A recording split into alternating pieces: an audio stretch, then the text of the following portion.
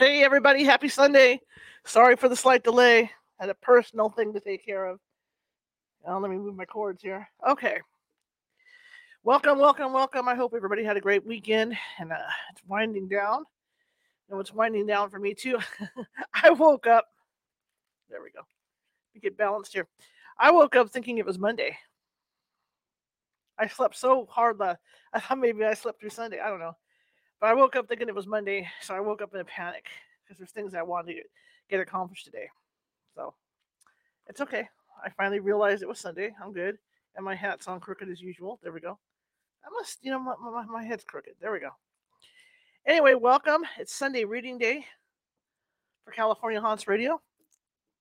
And let me do this real fast. Let me get that going. And sorry I ran late.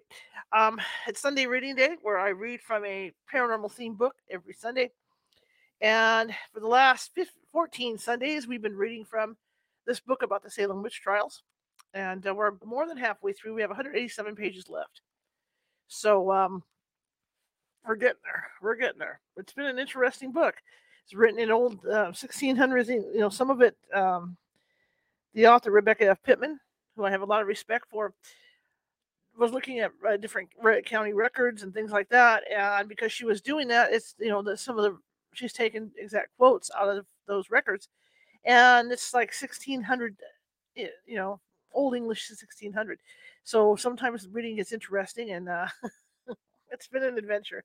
But it's a great book. I mean, it gives you a great idea of what happened during the witch trials and how bad it was and one-sided and all that. I mean, my God, just reading this book, something. Okay, my name is Charlotte. I should introduce myself, shouldn't I? And I am the owner of California Haunts Radio and the California Haunts Paranormal Investigation Team based out of Sacramento, California.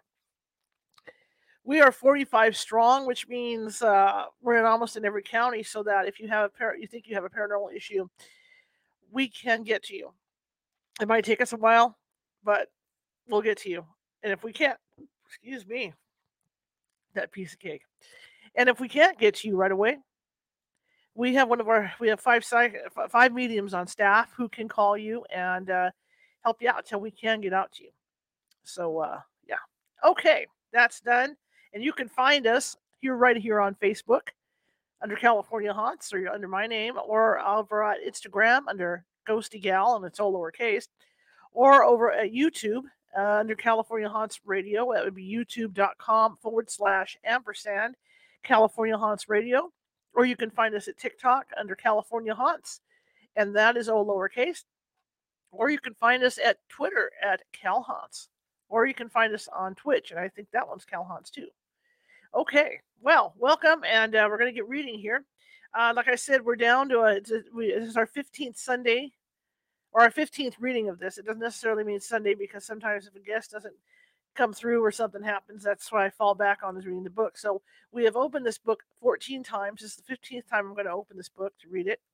So we're getting there. We're inching closer to the end, and then we're going to be switcher.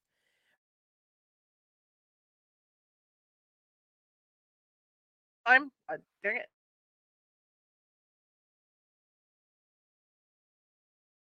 It's going to be one of those days. Anyway, so we'll be getting into. Whoa, there we go again. So we'll be getting into unholy structure. And I even paid for more internet. I upgraded my internet, and this is what I'm getting. I upgraded my everything for my internet, all the equipment, everything, and this is what's happening. It's irritating. Comcast, Xfinity. I'm gonna put the name out there because it really bugs me. I didn't have this problem with AT&T, but unfortunately AT&T, you paid for the service. That's all I can say about that. You pay for what you get. Okay. Anyway, this book is written by Rebecca F. Pittman. I have permission from her to be reading it. I also have permission from the publisher to be reading this book, so there's no copyright issues with that. So we're going to clear that up right away. And like I said, this is the 15th time I'm literally opening the ebook. And the quick warnings are: some of it's in 1600 style English, some of it, because it's an ebook, which isn't that bad, right? An Amazon thing. But that doesn't make it bad. What makes it bad is because I'm blind, so I have to enlarge it. So sometimes some of the paragraphs will run into each other. Sometimes the captions run into paragraphs. So you'll hear me go, and then all of a sudden I'll stop because I'm lost. I have to flip back or figure out where the heck I'm at because everything like runs in other things, into the other text. Oh yeah, another update here too. I'm going to be doing, if anybody's interested and wants to get into podcasting, it's fun. It's a fun thing to do. But you also have to have a nice secure place to do it. Sometimes people have offices to do it in. It's just small rooms to do it in. I managed to do it in a closet. In fact, you'd think I'd have this big space here. Yeah. This is a closet. This is not even a walk-in closet. This is almost a standard closet. And what I'm going to do is I'm going to show you guys how I built this studio. I have two studios. I have a big video studio in the other room, video and photo studio in the other room, and then I have this one for the show. Okay, so I'm going to show you guys what I did, and I did it for, I would say, under $400. I was able to put this together, except minus the computer and the stuff I need to literally run the show. But the other stuff, as far as building it, I did it for under $400. So I want to show you guys. I'll be doing one or two how-to videos on how I did this. So if you're interested in going into podcasting and you want to do it without breaking the bank, I'll show you how to do that. Okay, enough said about that. If anybody has any questions during the show, feel free to ask, anything like that. But you know what? This is Sunday, so you don't have to sit there and look at me read a book. You can carry me around. I have one listener who is doing laundry today in her basement, so she's going to be carrying me around her house picking up laundry. I like to travel. I'm good. Let's give me a chance. I haven't traveled in a month, so let's give me a chance to get some traveling in, right? If she carries me around. All right, so let's do this, and yeah, this is and I'm going to just give Rebecca F. Pittman credit again, because this book is well written, very thoroughly researched, and I can't say enough about it. I mean, as a journalist and the research that we have to do with our stories and stuff, this is great. This is fantastic. I mean, she researches like a journalist doing a depth news story. I'll tell you that. So here we go.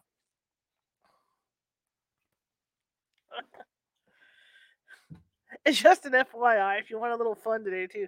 I kind of went over the dark side this morning. So check it out on my YouTube shorts or on the shorts over, on the shorts on Facebook or whatever. I kind of took a trip to the dark side this morning.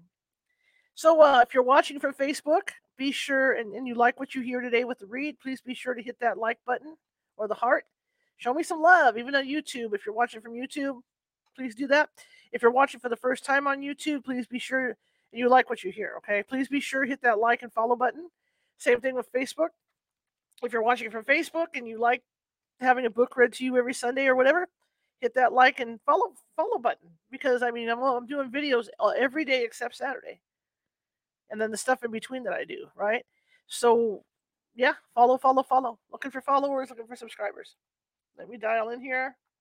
I have an antiquated tablet. It's overworked and underpaid. It keeps telling me it's running out of memory. I can't even update my tablet. That's how old my tablet is. But it's done the job. And it went dark. Storage space running out. Well, yeah, we knew that. We knew that was happening. So hang on for me to get this back in. Okay.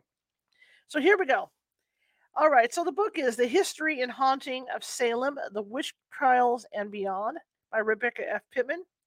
And the courts are over. They finally came to the conclusion, after all these killings of these innocent people that were accused of witchcraft. They finally come to the conclusion. A whole bunch of people came here. There were people from out of town, from Boston, I think, that came to that conclusion that it was bogus, and they killed these people essentially for nothing. So this is where we're at in the book. So where we're starting is the court of Oyer and Terminer is dismissed. This is where we're starting, but this is after hanging 16 people for witchcraft who were innocent. Pretty sad thing in history. And if you want to know the rest of the story, if you're just coming in for the first time today, if you want to know the rest of the story, go on back on go to our YouTube page. Everything's there from day one for these stories, everything. Or if you don't want to do that and you want to drive and hear my lovely voice, we are on Apple, iHeart. You can find us everywhere. A podcast. So anyway, here we go. And like I said, as of last Sunday when we were reading, they started to close these court Court's down. Okay, so here we go. Again, the court of Oyer and Terminer is dismissed.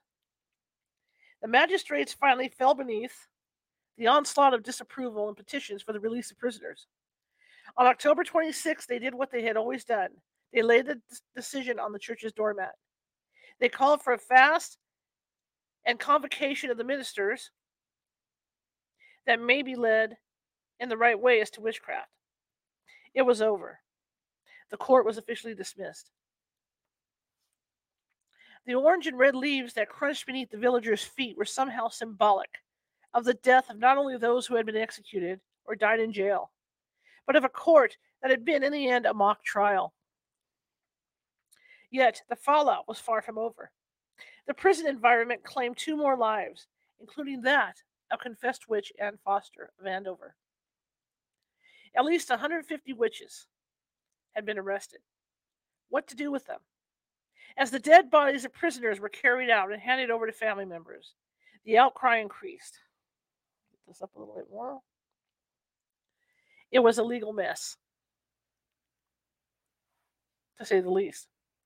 Winter was a concern, and the prisons housing these poor creatures were rudimentary in structure and bursting with hungry and sick souls. Governor Phipps looked over the petitions from the neighboring towns of Massachusetts, asking for the release of their family members on bond, and chewed upon it. He ran a tired finger down the prison roster and blanched at the ages of some of the prisoners. Dorothy and Abigail Faulkner were merely 10 and 8, respectively. Nathaniel Dane and John Osgood were willing to put up £500 bond for them. Stephen and Abigail Johnson were 13 and 11, and Sarah Carrier only 8. After much time spent on reading the depositions against these children and many adults, and finding the evidence to be mostly spectral, he released the prisoners whose families would post bond.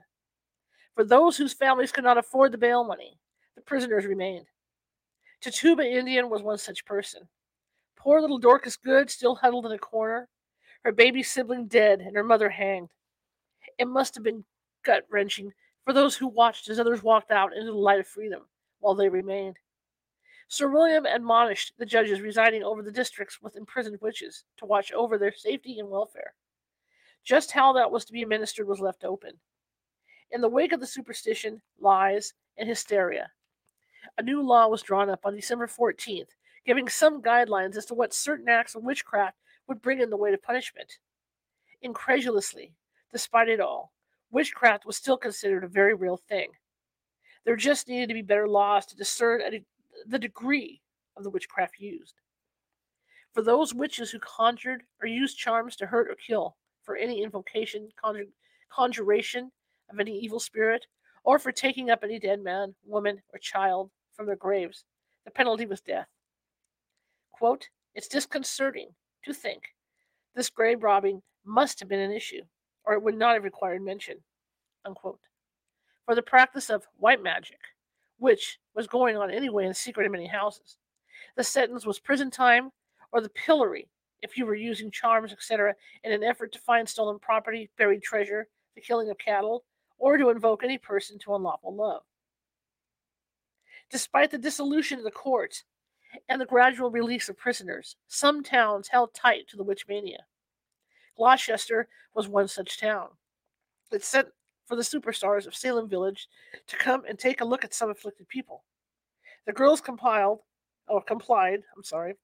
and 4 women were rounded up as witches and ended up in Ipswich jail when Salem turned them away. In November, some from Gloucester summoned the girls again. As they were crossing the Ipswich Bridge on their way to that town, they met an old woman that must have seemed like a perfect fit for a crone's image. The girls fell down into fits and cried out against her. But to their astonishment, the people who gathered to see what the fuss was about looked at them in amusement, ignored them, and went about their business. Ipswich had no patience for such antics. The girls got up, dusted themselves off, and looked at each other as if to say, "Now what?" The girls continued their journey to Gloucester, but their performance lacked conviction. The magician's curtain had been pulled back, and they were exposed. No arrest resulted from their journey. Salem Village turned its thoughts to the brutal cold of winter. The only thing that saved hundreds of households from freezing that season was what the majority of witches imprisoned were women. Was that the majority of witches imprisoned were women, leaving the men to chop the wood and forage for food. Still, so many field hands had left crops unattended during their time spent as spectators in court and trying to fight off the devil that produce and meat were at a minimum. Sheriff Corwin had made off with cattle and foodstuffs that were not that easy to replace. Jars that typically held preserves sat empty. Firewood was hastily gathered where it could be found, for despite popular belief, Salem Village boasted many open fields, rocky ground, and marshes. Old Nick pushed around the chess pieces on his map of Essex County to no avail. His pawns had fallen, leaving him deposed. His bishop would seem to be vanquished from the village, and his knights had fought their last battle. Even the castles of court were laid low. He looked about the destruction he had caused, and while 20 executions were not the massive total he had hoped for, the desecration of towns and churches had been encouraging. There would be other times, in other places. Chapter 36. What have we done? Hello, Pamela. Chapter 36. What have we done? As the Massachusetts Bay Colony looked about at the devastation wrought in a short year's time, it assessed the loss to its legislative coffers as well. The copious amount of time the magistrates, constables, and jail keepers had spent on the witch trials had taken them away from other matters. The timing had been detrimental to the colony. They had only just received their new charter, and at a time when they had other important matters in legislature to conduct, they were instead traveling back and forth to Salem to watch children throwing tantrums on the floor and hearing outrageous stories of flying ghosts and picnics in Samuel Parris's pasture. Their 17th century inbox was overflowing with petitions and legal documents demanding their attention. At this juncture, to sit on the bench overseeing a dispute about a land boundary or the cost of timber looked like heaven. As prisoners were released to the families who could post bond, the Massachusetts legal system put forth this statement on December 16th, when, quote, upon consideration of many persons now in custody within the county of Essex, charged as capital offenders, end quote, a new superior court in the form of, quote, a court of assize and general goal delivery, end quote, to be held January 3rd, 1693. With his proverbial tail between his legs, Governor Phipps wrote to the Secretary of State in London that some of the judges, quote, were convinced and acknowledged that their former proceedings were too violent and not grounded upon a right foundation, end quote. And so the 1693 trials would fly under a different judicial flag. Phipps may have put forth the disclaimer that he had been in England when the whole mess started, and that many people were already questioned and in jail by the time he returned with the charter. And so, in the new year of 1693, the snows fell upon Essex County. The mind-numbing routine that had witnessed the boredom and eventual hysteria of the winter prior settled in once more. A year had passed since Abigail Williams and Betty Parris watched as Tituba dropped an egg white into a glass of water in the shape of a coffin appeared as it swirled. Albumen. Albumen? Is that the word? As farmers, housewives, and children once more took up their daily chores and scripture study, did they miss the excitement that had added color to their gray days during the elevated state of hysteria? As their hands tied dried herbs, sewed a button, or wielded an axe, were they now freed from the miasma of psychoneurosis that had plagued the county? 2 court sessions were held in January and February under the new court of assize, where 52 people were tried. Only 3 were convicted. 9 of the people appearing, including the wealthy Philip and Mary English, were not even indicted. The list of those acquitted contained the names of Mary Toothaker, Mary Lacey Jr., Richard Carrier, and Mary Marston. 3 confessed witches were convicted on the grounds of covenanting with Satan and afflicting others: Sarah Wardwell, Betty Johnson, and Mary Post.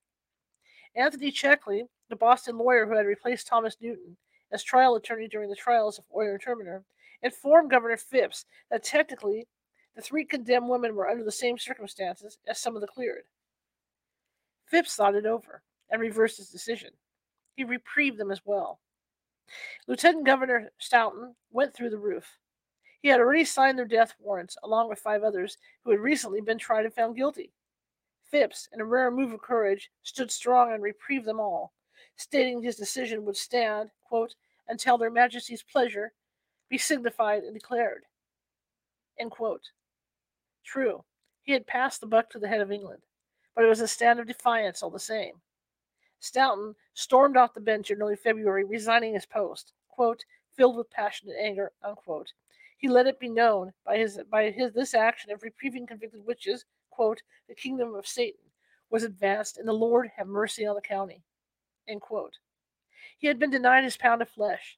Thomas Danforth replaced him, although Stoughton returned in April to preside over the final set of trials.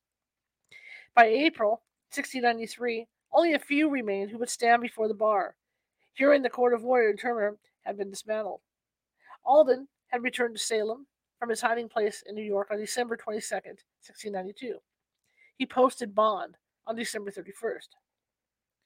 On April 25th, he stood before a bench of judges who lacked enthusiasm and were ready to move on to other matters besides witches and wizards.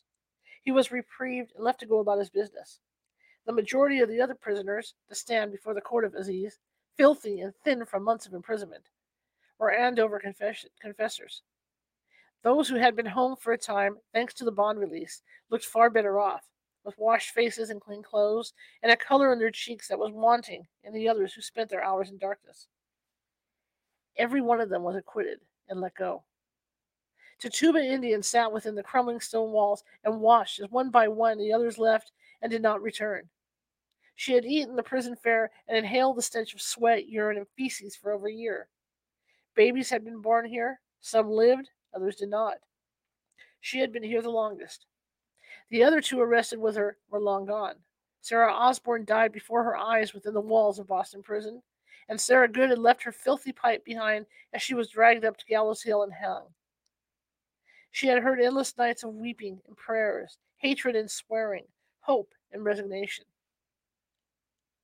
On May 9th, 1693, an Ipswich grand jury finally granted her reprieve. The official document stated, quote, Titapa, an Indian woman servant to Mr. Samuel Parris of Salem Village, end quote, had, quote, wickedly and feloniously signed the devil's book, quote, and, quote, become a detestable witch, end quote. The court offered her one disclaimer as to her vulnerability to evil. They wrote ignoramus at the top of her reprieve. If Tituba found the news of her pardon heartwarming, it was soon made known to her that her master, Reverend Samuel Parris, had declined to pay her jail fees, thus leaving her there to rot.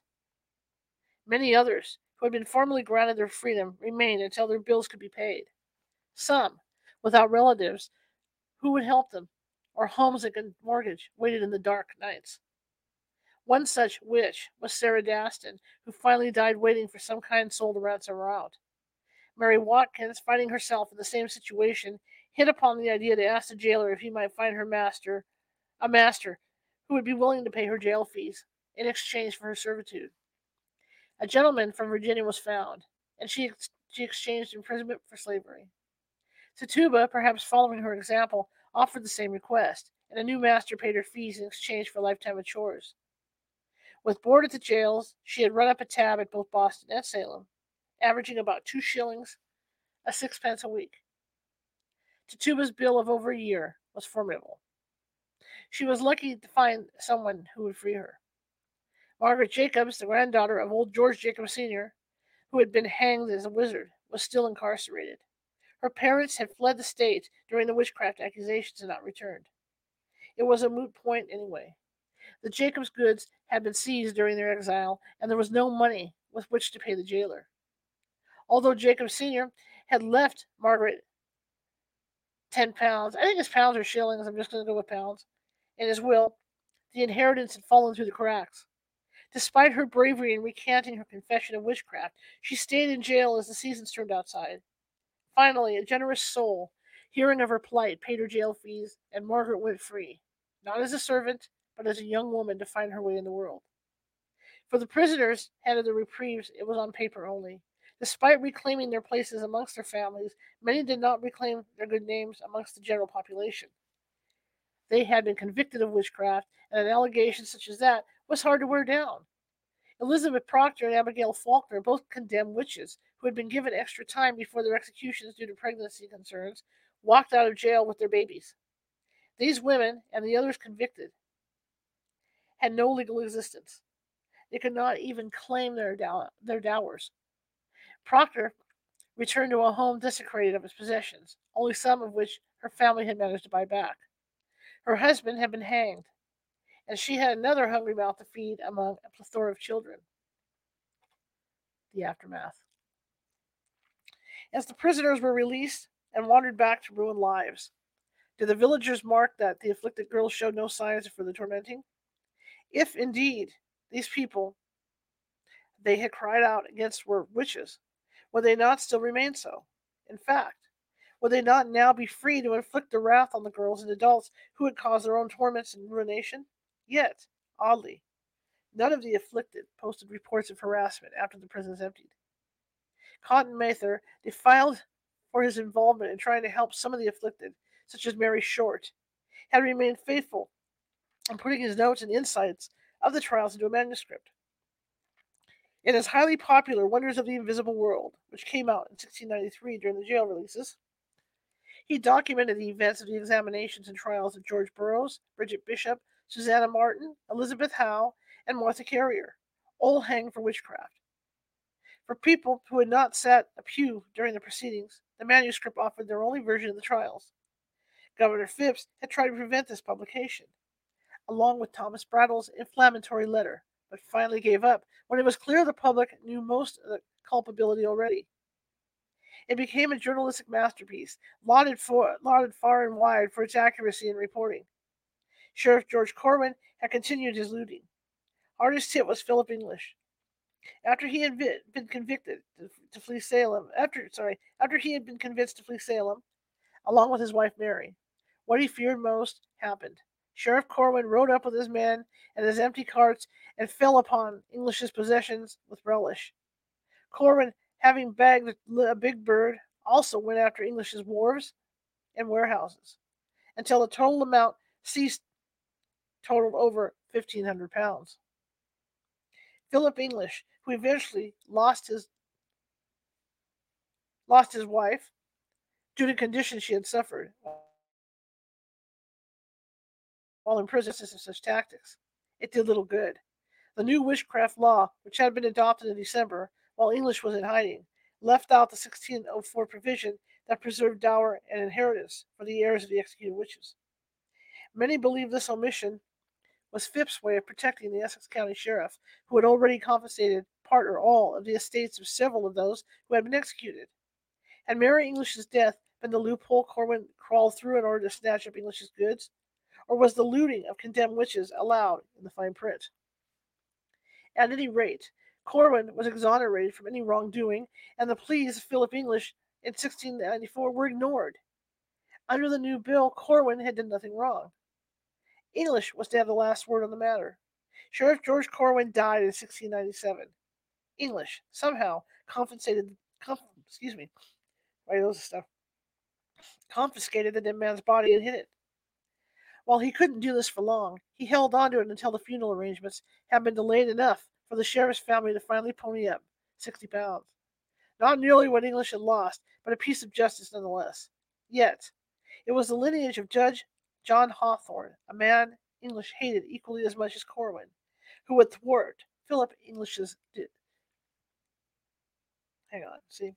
Philip English's total revenge on the purveyors of the witchcraft trials. English left behind daughters, one of whom would marry one of Judge Hawthorne's sons. This union would produce a lineage that included famed novelist Nathaniel Hawthorne, who added a W to his name in an effort to disassociate himself from the infamous judge. Nathaniel, who was born in Salem Town in 1804, penned, among other novels, The House of the Seven Gables and The Scarlet Letter. These two literary masterpieces are filled with haunted images where the ghosts of the witch trials can be seen woven throughout the ink lines. God and the Devil. For New England Puritan Indian warfare and visitation of hundreds of witches was a devastating blow to the people who had escaped England to bring to this barren wilderness God's word and erect their shining city on the hill. These people, even third-generation Puritans, believed without a doubt in the invisible world around them, where angels and demons battled over their welfare. The wonders of nature held signs of the righteousness of wrongdoing. You could be blessed by sun and rain for a bountiful harvest, or laid low by a hurricane or tornado. All acted as barometers of their standing with God. Thus, when in 1692 a plague of Indian and witch attacks infiltrated New England, they turned to themselves to see what they had done to incur God's wrath. While he had unleashed the devil among them, why had he unleashed the devil among them? It was this train of thought that the military commanders and magistrates hid behind during the ravaging of town and village by evil, appearing in the guise of spectral shapes and the all too real physical bodies of hatchet-wielding natives. The militias' failed attempts to save butchered towns along Maine's coastline could be attributed to the devil, not ordinary men. They had not failed. Evil had prevailed. And what of the girls and the others who had made up the circle of afflicted? How convenient it was to let these young innocents run the show. Not only did they, through coercion from adults, rid the village of its unwanted souls, they had solved murders from long past through the appearance of specters in winding sheets crying out against their killers. These were murders in which the magistrates had failed to convict the perpetrator. The adults had but to whisper someone's name, who held land they coveted, or who had mistreated them, or held a rank higher than their own, and abracadabra, they were taken care of. It was not until the accusations hit too close to the governor's door that it all came falling down. Is that partly why the magistrates overlooked the glaring evidence that the girls were faking their fits? Were they, like others, only too happy to see many of these people condemned? So many machinations were going on behind the scenes that it's hard to say. In the end, it was a group of afflicted people who would stand before the judgment of posterity. We look at this unseemly group with incredulity. I'm sorry. We look at this unseemly group with incredulity. Sorry. Every day. We look at this unseemly group. You got the word. I don't worry about it. With incredulity. I don't know why I can't say these words. Most were of the Puritan infrastructure that fell at the bottom of the hierarchy. 5 were little girls, ages 13 and under, 3 from Salem Village, and 2 who joined later from Andover. The next group of accusers was comprised of young adults, 14 and older, living in Andover and Salem Village, including 1 male. This age bracket fell within the perimeters of being old enough to testify credibly in court. Yet it was young Ann Putnam Jr. that brought about so many of the arrest warrants, albeit with the support of parents and some of the older girls. Finally, there were the adults who made up the inner circle, most notably Sarah Bibber and Ann Carr Putnam. Gosh, these went on record with their depositions,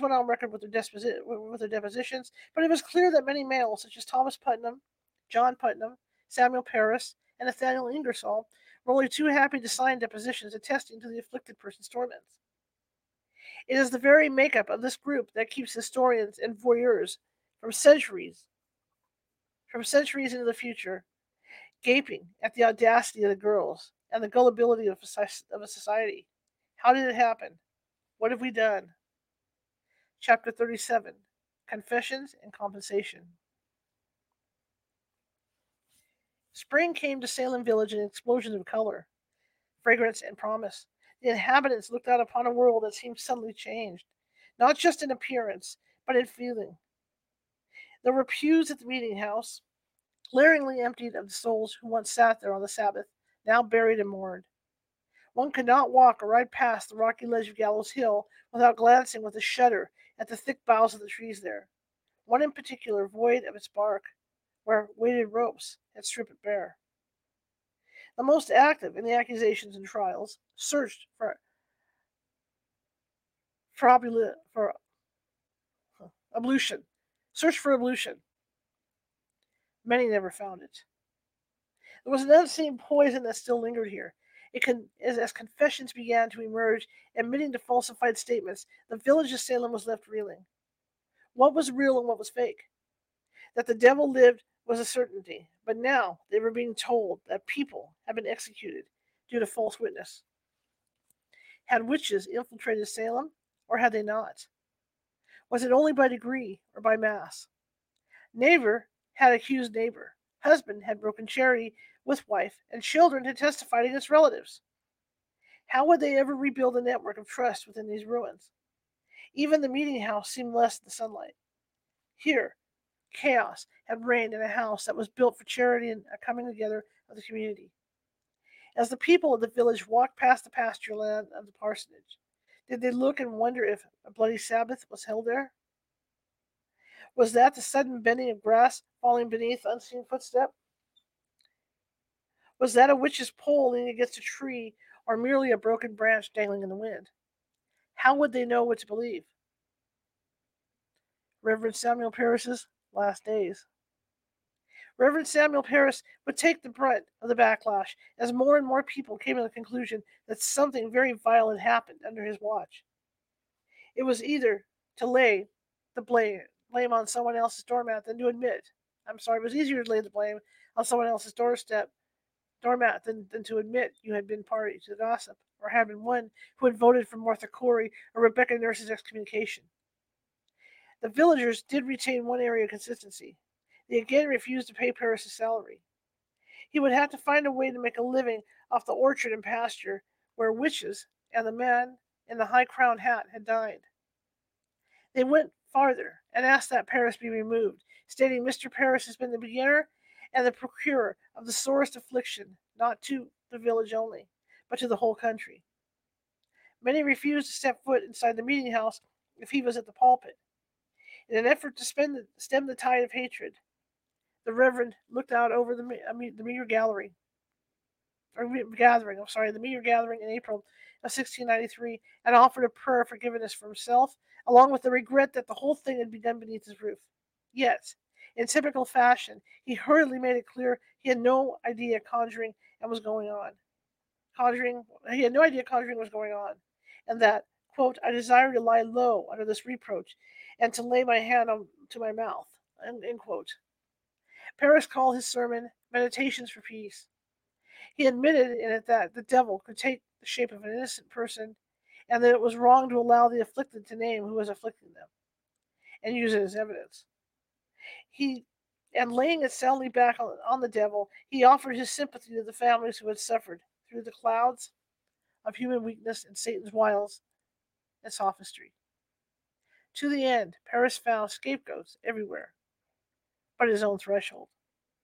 The congregation was not moved.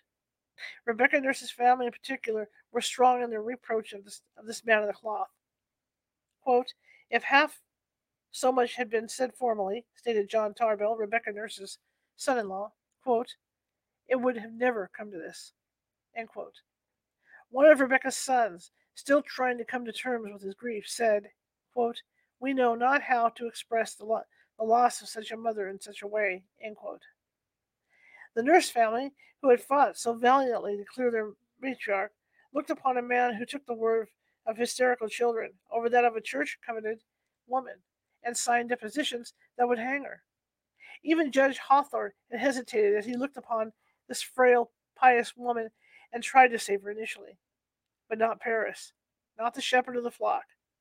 The cry against him continued until finally, in April 1695, a council of churches of the North Shore met to mitigate the issue. After hearing the accusations against Parris, the Assembly of Ministers agreed with the opponents that unwarranted and uncomfortable steps had to be taken by Parris during the dark time of confusion. Had been taken by Parris during the dark time of the confusion. Many complained that his sermons during the witch trials had been dark and dismal, and words of charity were never heard from his pulpit. Finally, Parris bent to the majority. There was no point in preaching to a hostile gathering or trying to subset on paltry offerings from his land. He struggled on until June 21st, 1696, when he made a formal announcement to a Salem village congregation that he was resigning.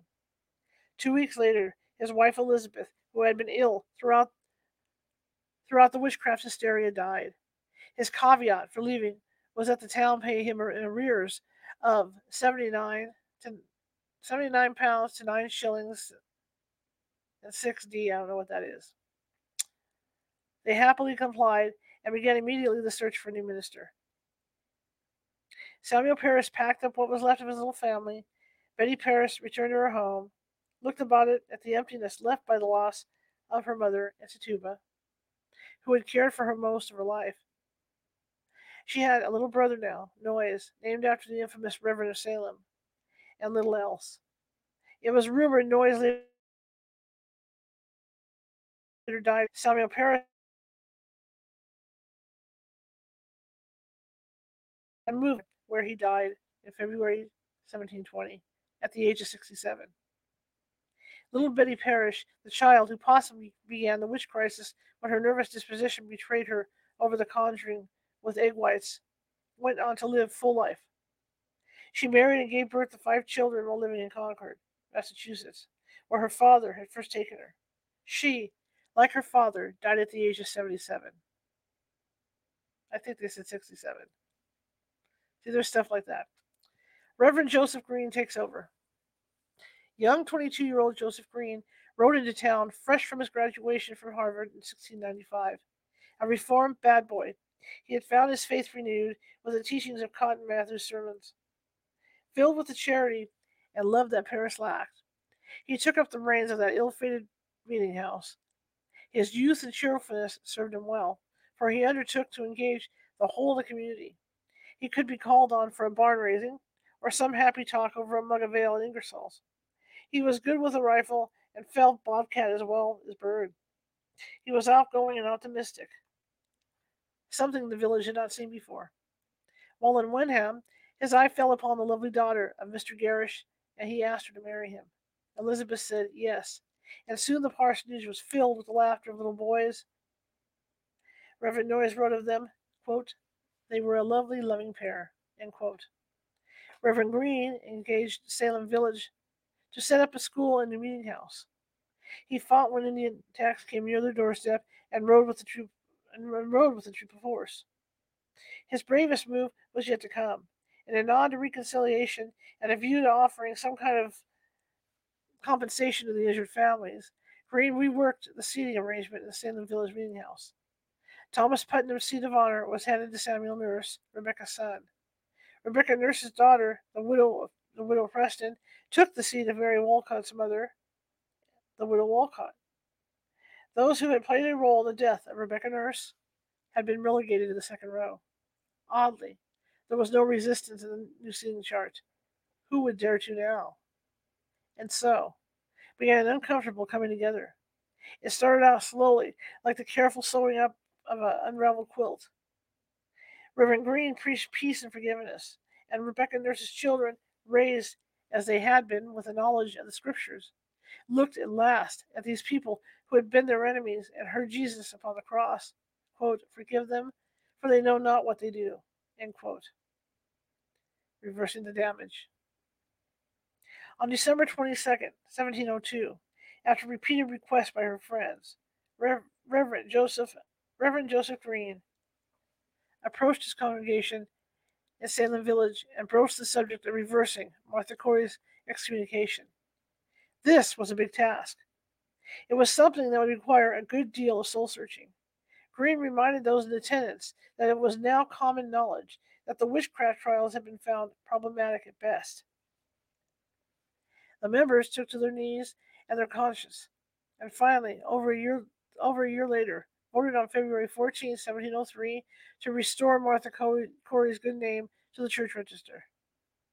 A decade had passed since the witch trials and executions.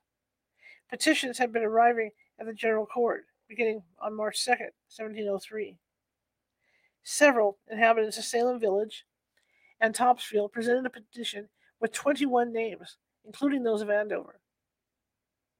The document was signed by the children and spouses of the executed, along with 3 who were found guilty but did not hang: Abigail Faulkner Sr., Elizabeth Proctor, and Sarah Wardwell.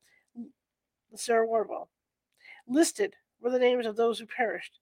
Rebecca Nurse, Mary Etsy, Mary Parker Vandover, Elizabeth Howe, John Proctor,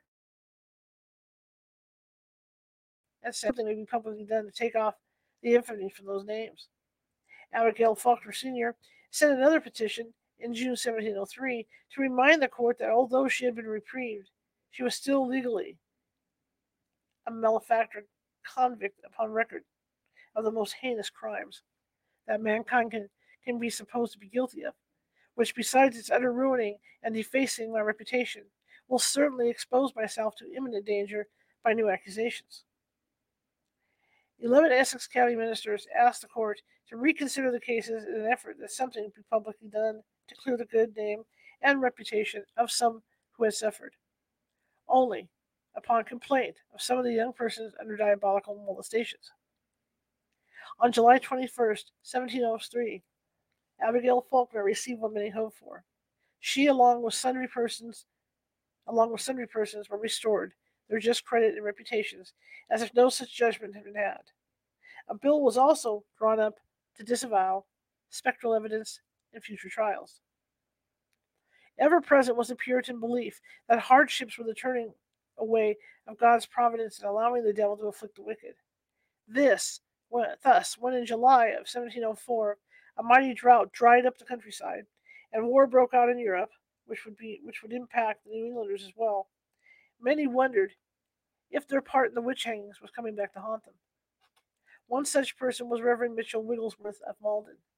He wrote to Increase Mather on July 22nd, 1704, quote, I fear that God hath a controversy with us about what was done in the time of the witchcraft. I fear the innocent blood hath been shed, and they may have had their hands defiled therewith. He threw the magistrates a bone by declaring the judges did act conscientiously,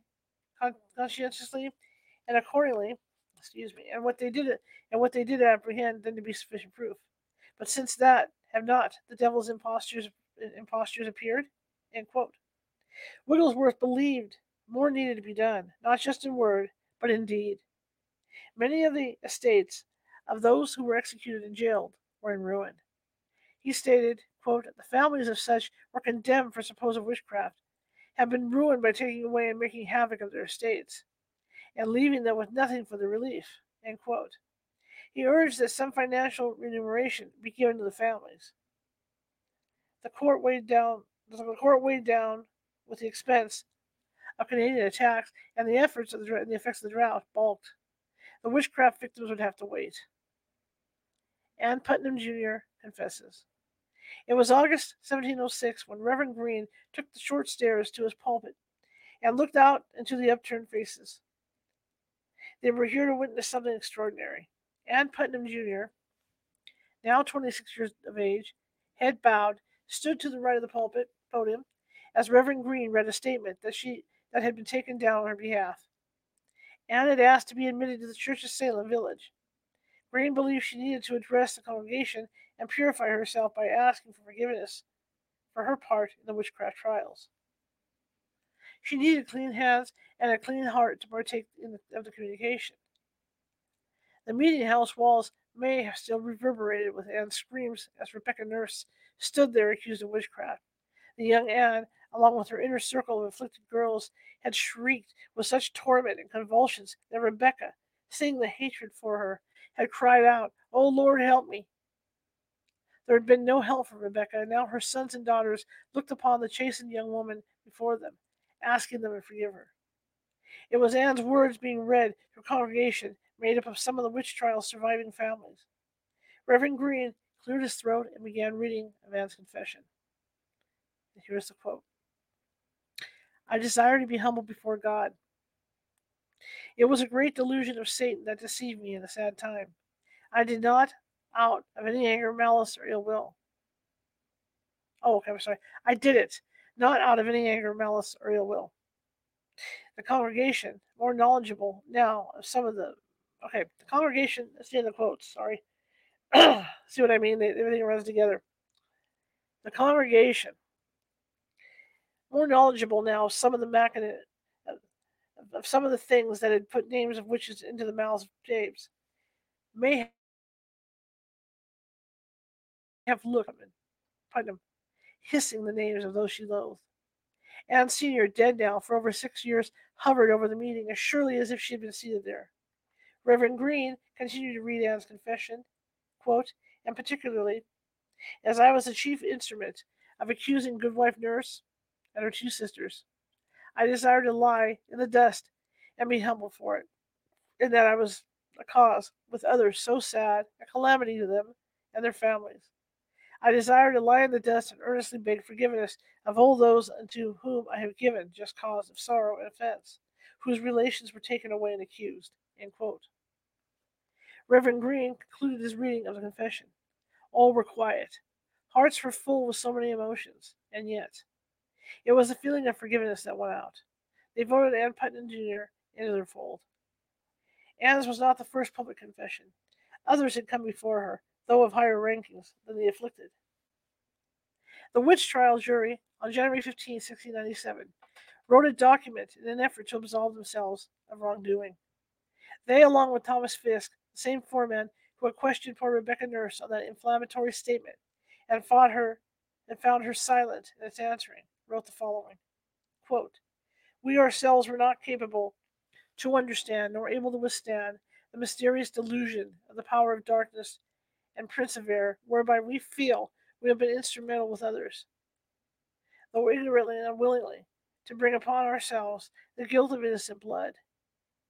They begged forgiveness of the impacted families and expressed their deepest sorrow.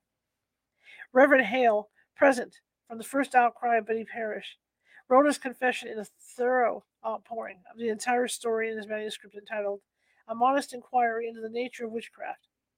Reverend Higginson of the First Church of Salem added his thoughts in the book's preface and also voiced his sympathy.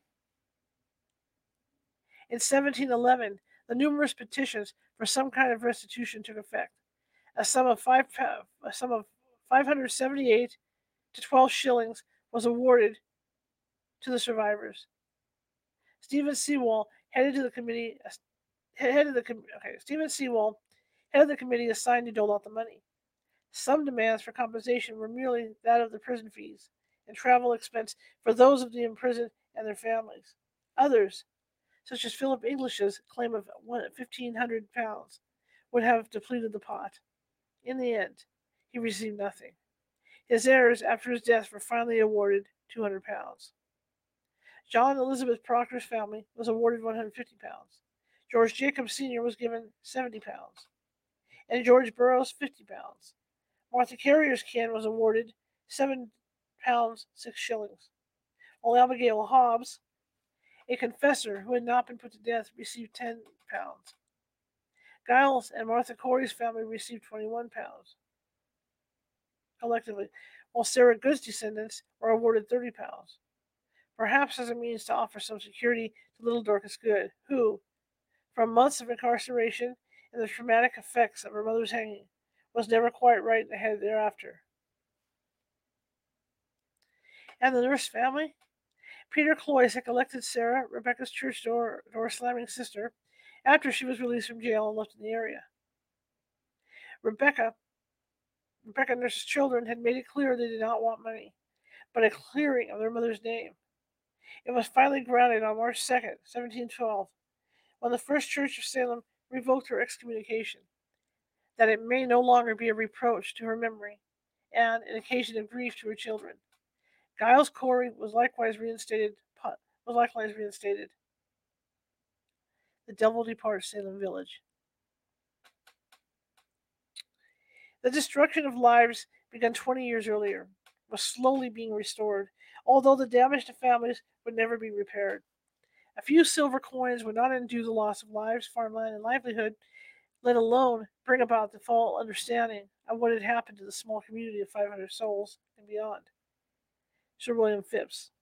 Sir William Phipps returned to England in mid-November 1694, amidst the criticism of his handling of events as governor in 1692.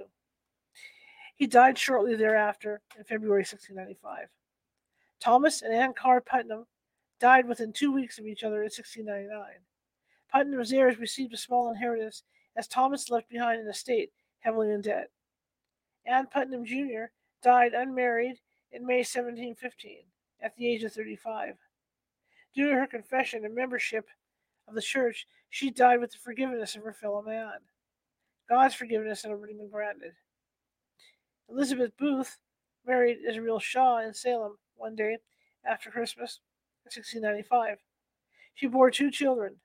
Her sister Alice, who had joined her as an accuser, married Ebenezer Marsh in Salem on November 25, 1700. Abigail Hobbs married Andrew Center of Ipswich on June 18, 1709. Her widowed stepmother, Deliverance, may have lived with them. She bore 2 sons after moving to Windham. Elizabeth Betty Hubbard, who had run from the wolf shape of Sarah Good all those years ago, married John Bennett in 1711 in Gloucester and bore 4 children. Sarah Churchill married Edward Andrews on August 11, 1709, at the age of 37. If she had looked into the Venus glass for some sign of her future husband's occupation, she would have seen the shape of a weaver's loom. For so he was. They were both fined for fornication before their union.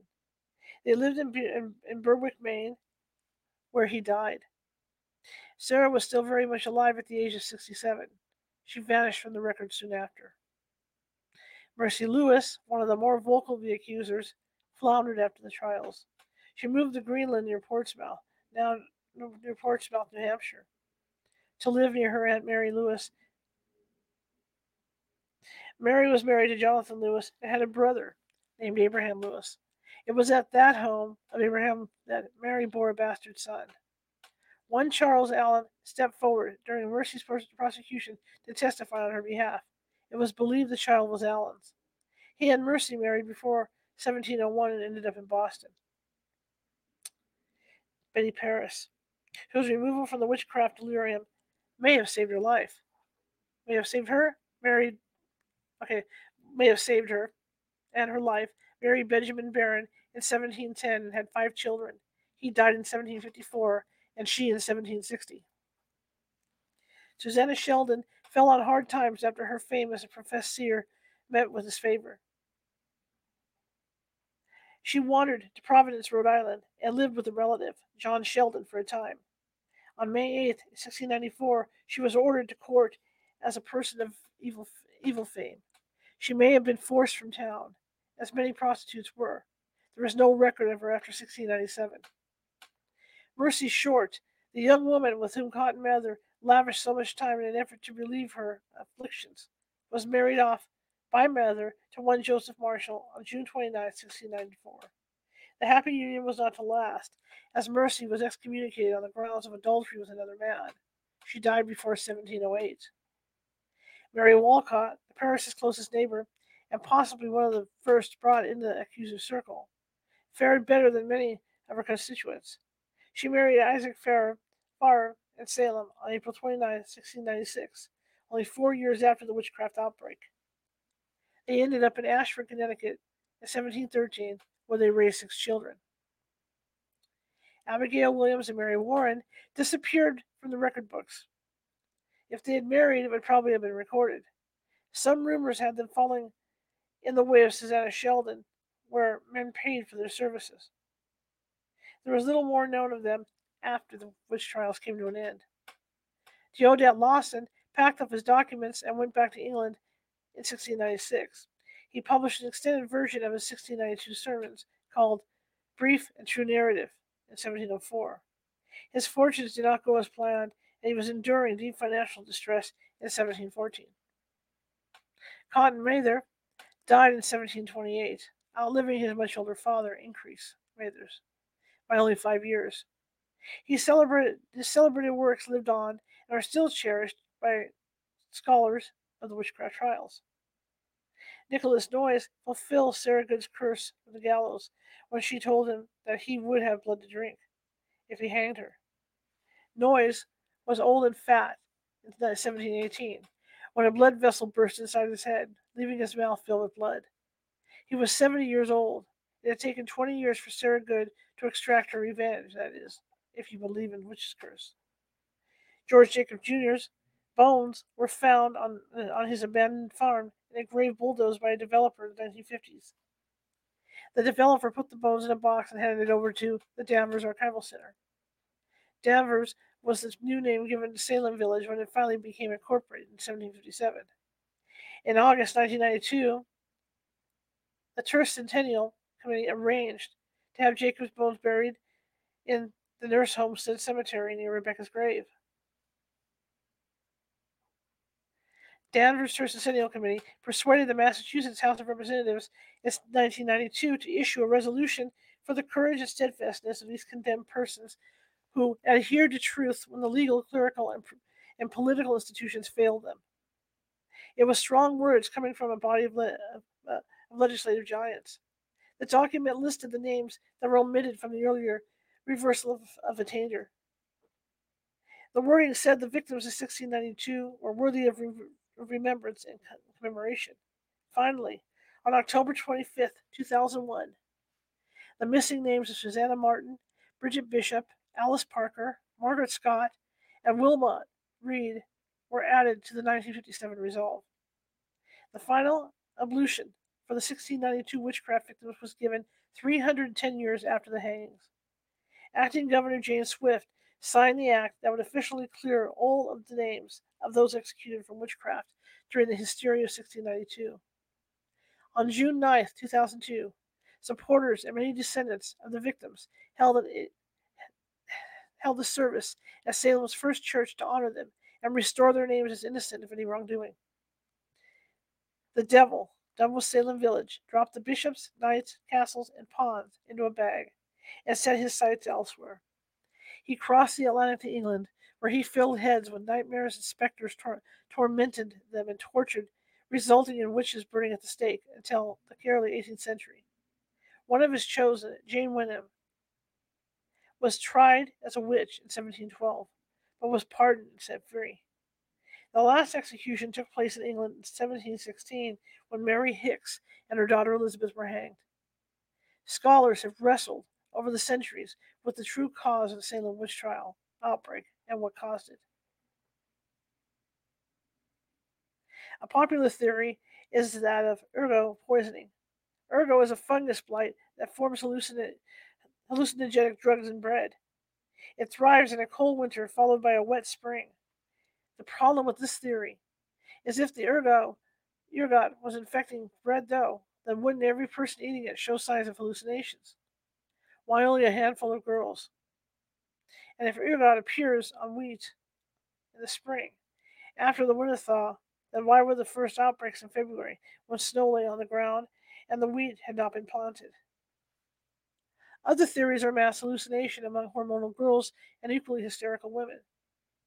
In the 1800s, women suffering from hysteria were diagnosed as having symptoms due to their reproductive organs and unmet needs. Hysteria was typically labeled a female's complaint, looked at by men with rolled eyes. Laudanum was an opiate, so readily prescribed in that era that practically every woman carried a bottle in her purse to relieve virginity symptoms. It is obvious from later confessions by the afflicted girls, as well as those told early on in the trials to adults who should have listened, that this was a contrived attack upon carefully selected victims.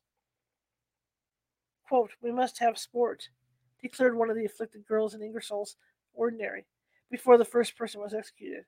Fake props and mistaken names were overlooked as the wheels of justice surged forward.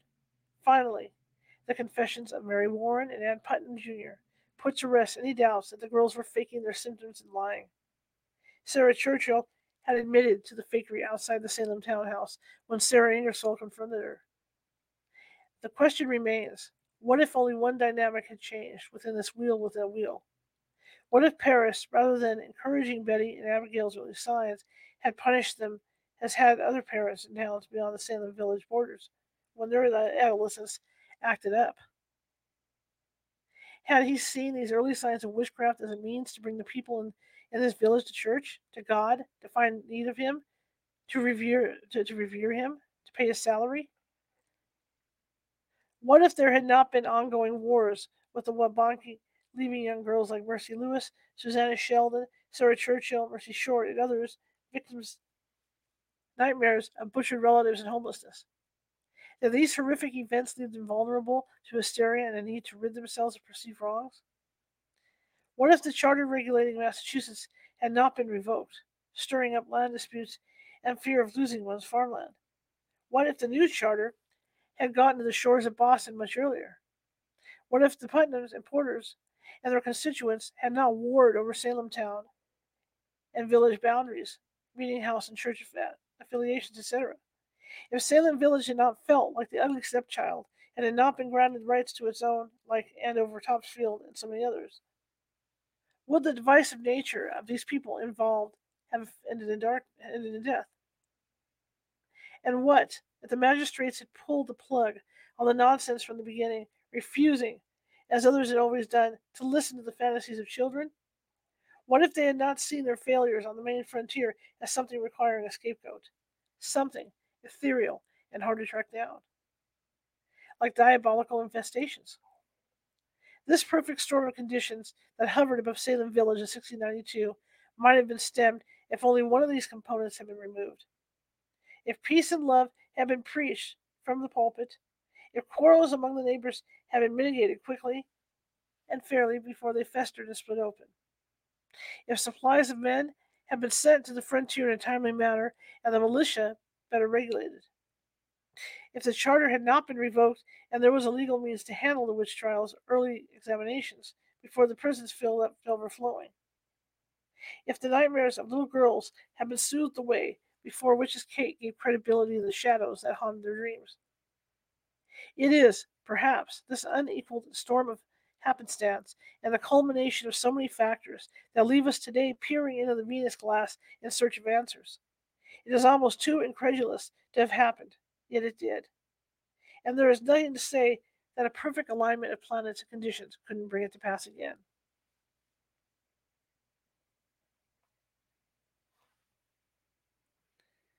Let me take a look at this and see where we're at. I think that might be it.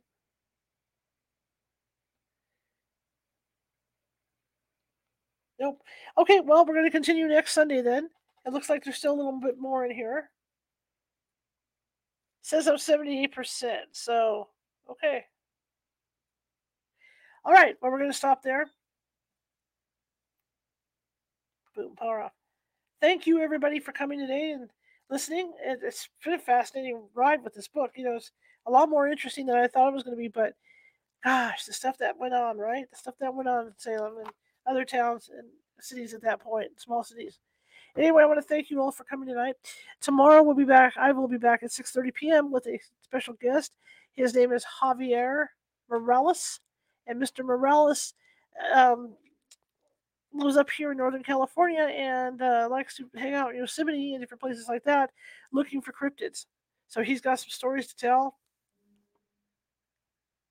You hear that? That was weird. That was weird. I heard I don't know what that was. That's kind of creepy. So he's got some stories to tell, and he'll be with us tomorrow, 6:30 p.m. Pacific. Okay, well, I want to thank you all. And again, if you like what you saw tonight and you're watching from Facebook, please be sure to hit that follow button and hit the like button or the heart button and show me some love. If you're watching from YouTube, same thing. If you click on that little ghost, that will subscribe you to our videos. And we're doing I said that 6 days a week, and there might be something that you like. I'm gonna check them all out. There's over 541 videos sitting over there. And as a journalist, I don't like to stay on the same subject all the time. So I change it up. So I'm sure there's something in there that you will like. All right. And I'm going to plug this too. I'm doing shorts. I'm doing a lot of video shorts, and it's kind of fun to do them. So if you have any interest in like checking out the video shorts, some are funny, some are serious. Just depends what you like.